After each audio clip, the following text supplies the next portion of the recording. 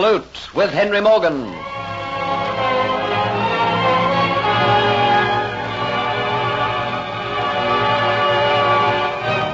Kitty jealously accuses Jeffrey Hunter of paying too much attention to Dolores. And even though he protests that she is wrong, she warns him that she would rather learn to hate him than lose him. Dietz tells Dolores that he has regained his berth aboard the Flying Gull and believes that the Aztec necklet is hidden somewhere in Morgan's cabin. Dolores maneuvers to have Jeffrey Hunter and Captain Morgan accompany Sir Thomas Modford to his plantation and to stay the night, so that she and Dietz can search Morgan's cabin. Consequently, the following night, she meets Dietz aboard the Flying Gull. Dietz leaves her for a moment, and while away, she continues to search the cabin. Suddenly, she is interrupted by Morgan. Captain Morgan, you aboard the Flying Gull. If you're looking for the Aztec necklet, you'll not find it in that desk, mademoiselle. But I don't understand. You believed I was with Hunter at Sir Thomas's plantation. I don't understand. I thought... Hunter is gone, but at the last moment, I changed my mind. Did Sir Thomas not take my word when I said that he'd have the necklet after I retired? I do not know. Oh, why do you ask that? Look you, my girl. You can't defend Sir Thomas. And I know full well this work tonight is his doing. Oh, Captain Morgan. How can I tell you? So Sir Thomas did put you up to it, eh? I always said he was not a man to be trusted. And now he will learn I have failed. And life will be more unbearable for me than it was before. No tears, lass. Tell me all about it. Maybe I can help you. You remember that night when you came and showed him the necklace and promised him it would be his when you retired? It was after you left the house. Yes. He came to me, said he doubted if you meant to keep your word, said he was determined to get the necklace, and that I was to get it for him. I see. He told me he would send me back to England, that he would cast me out penniless upon the word unless I did as he said. The swine. Just wait till I see him again. Oh, no, please, you must listen to me. Don't tell him I have tried and failed. Don't you see, he will send me back straight away. What am I to do? Give him the necklet? Oh, I know you would not do that, but you see, if he knows I have tried and failed and that you know about it, he will accuse me unjustly of being careless, and he will never forgive me. But if he thinks I know nothing about it, he'll just let you go on trying. Yes, but you see, now that you know, you can guard it more carefully. You could even take it away from the ship. How do you know it's aboard the ship? Well, it is so valuable, you would not have it far from where you could frequently see to its safety. You're right, lass. But it's in such a secret hiding place, no one could ever find it. But I'm worried about you. You need not worry about me. I will be all right as long as you swear a holy oath you will not tell Sir Thomas. I've tried, and you discovered me. I can go on telling him all the time I am searching for it and cannot find it. I can go back and tell him that I searched your cabin from top to bottom without a sign of the necklace, and he may be satisfied with that. I don't like to do that. I am a man of action, mademoiselle. Oh, please, we are friends. Call me Antoinette. And I'd like to tell him he cannot put a thing over on me like that. Oh, for my peace of mind, you must do as I ask. I promise. But I'll never trust Sir Thomas Modford again. Never. Oh, thank you, Captain Morgan. Thank you. You no doubt brought a carriage, mademoiselle? Yes, it is waiting for me on the other side of the dock.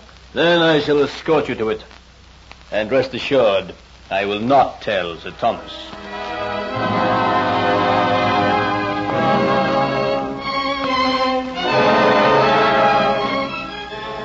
Is this your carriage, mademoiselle? Yes, thank you, Captain Morgan. Don't worry about tonight's occurrence.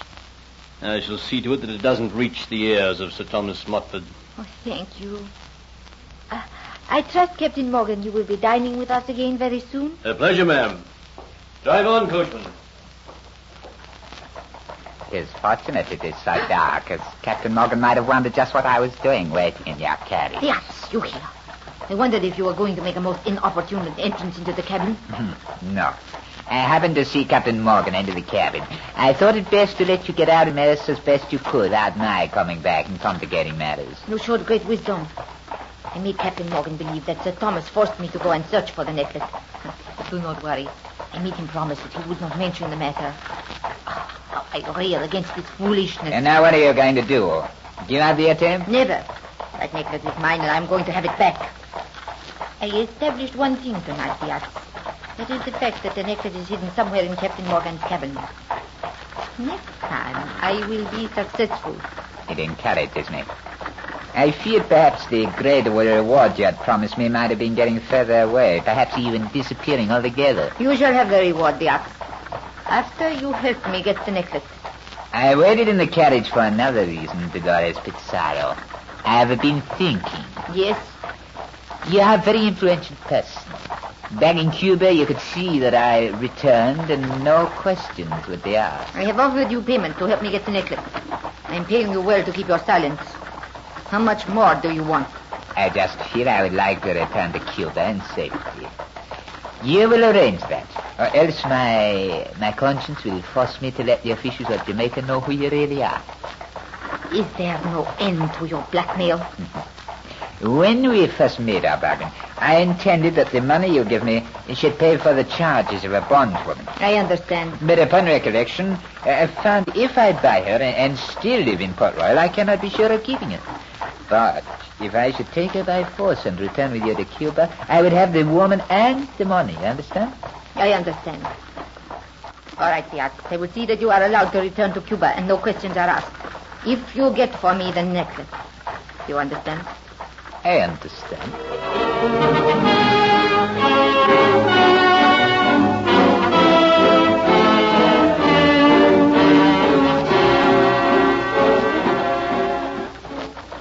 It will not be long now, Hunter, before we reach the outskirts of Port Royal. No, Sir Thomas.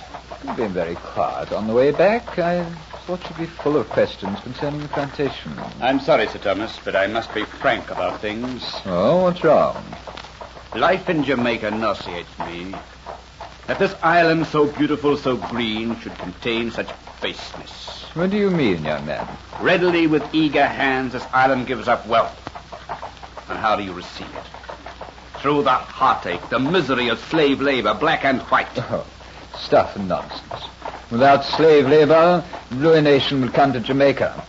And as for the convicts we use, well, I admit they're humans, but they've lost all right to be considered as human beings. Some might have, but others. For what trivial offenses have they been sent out here? And perhaps, who knows, some of them are innocent of the very crimes for which they have been convicted. Oh, well, don't let's argue about it, man. Apart from the slaves, I trust you had a very enjoyable couple of days. Oh, I have, Sir Thomas. Thank you very much. But I can't help thinking of their plight. Well, come back and have dinner. Over a table, you'll soon forget it.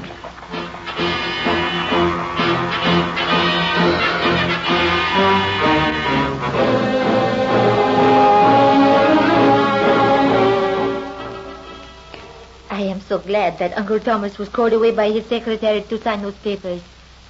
I wanted to see you alone. It is so very urgent. What's the matter, Antoinette? I cannot tell you how my heart leaped when I saw you coming back with Uncle Thomas before going to the ship. You have been distressed all night. I could tell from your manner at dinner. Is anything wrong? Oh, you might find it hard to believe what I have to tell you. And I am taking you right into my confidence because you are my friend. What is it, Antoinette? You must promise me you will never let anyone know what I have told you. Please. You are my friend. I promise. Is there something I can do to help you? You believe Sir Thomas Motford is good to me. But he isn't. He is trying to make me do a very wicked thing. Oh, I must tell somebody else I will burst. What is it? He is trying to make me steal a famous necklace which Captain Morgan has. The Aztec necklace. I know of it. He has seen it and is determined to get it for himself. It was Sir Thomas' suggestion that I should arrange for you and Captain Morgan to go away to the plantation. And while you were away, I was to go to the ship and get the necklace. But Morgan didn't go with us. Don't I know?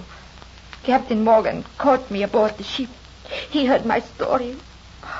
Oh, Geoffrey, I am so unhappy, so miserable. Oh, Antoinette, how terrible for you. I do not know whether Captain Morgan believed my story. Oh, give me some comfort, please, Geoffrey. There, don't upset yourself too much, Antoinette. I'm sure Captain Morgan believed your story. I have complete faith in you.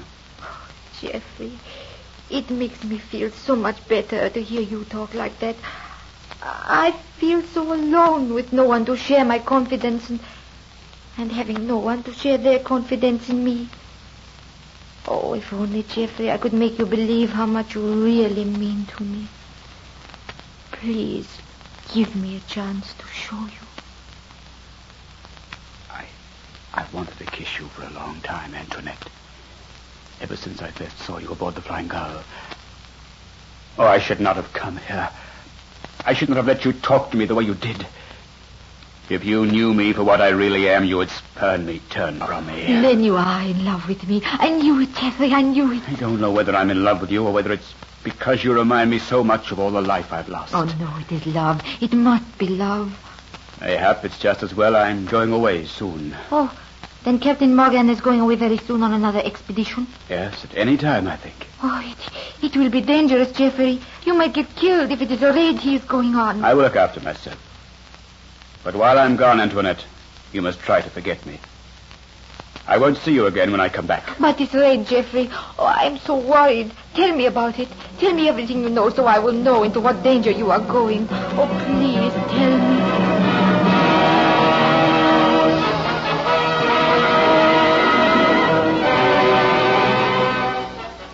Believing himself in love with this woman, will Geoffrey Hunter tell her of Henry Morgan's plans? Listen to the next episode of Afloat with Henry Morgan.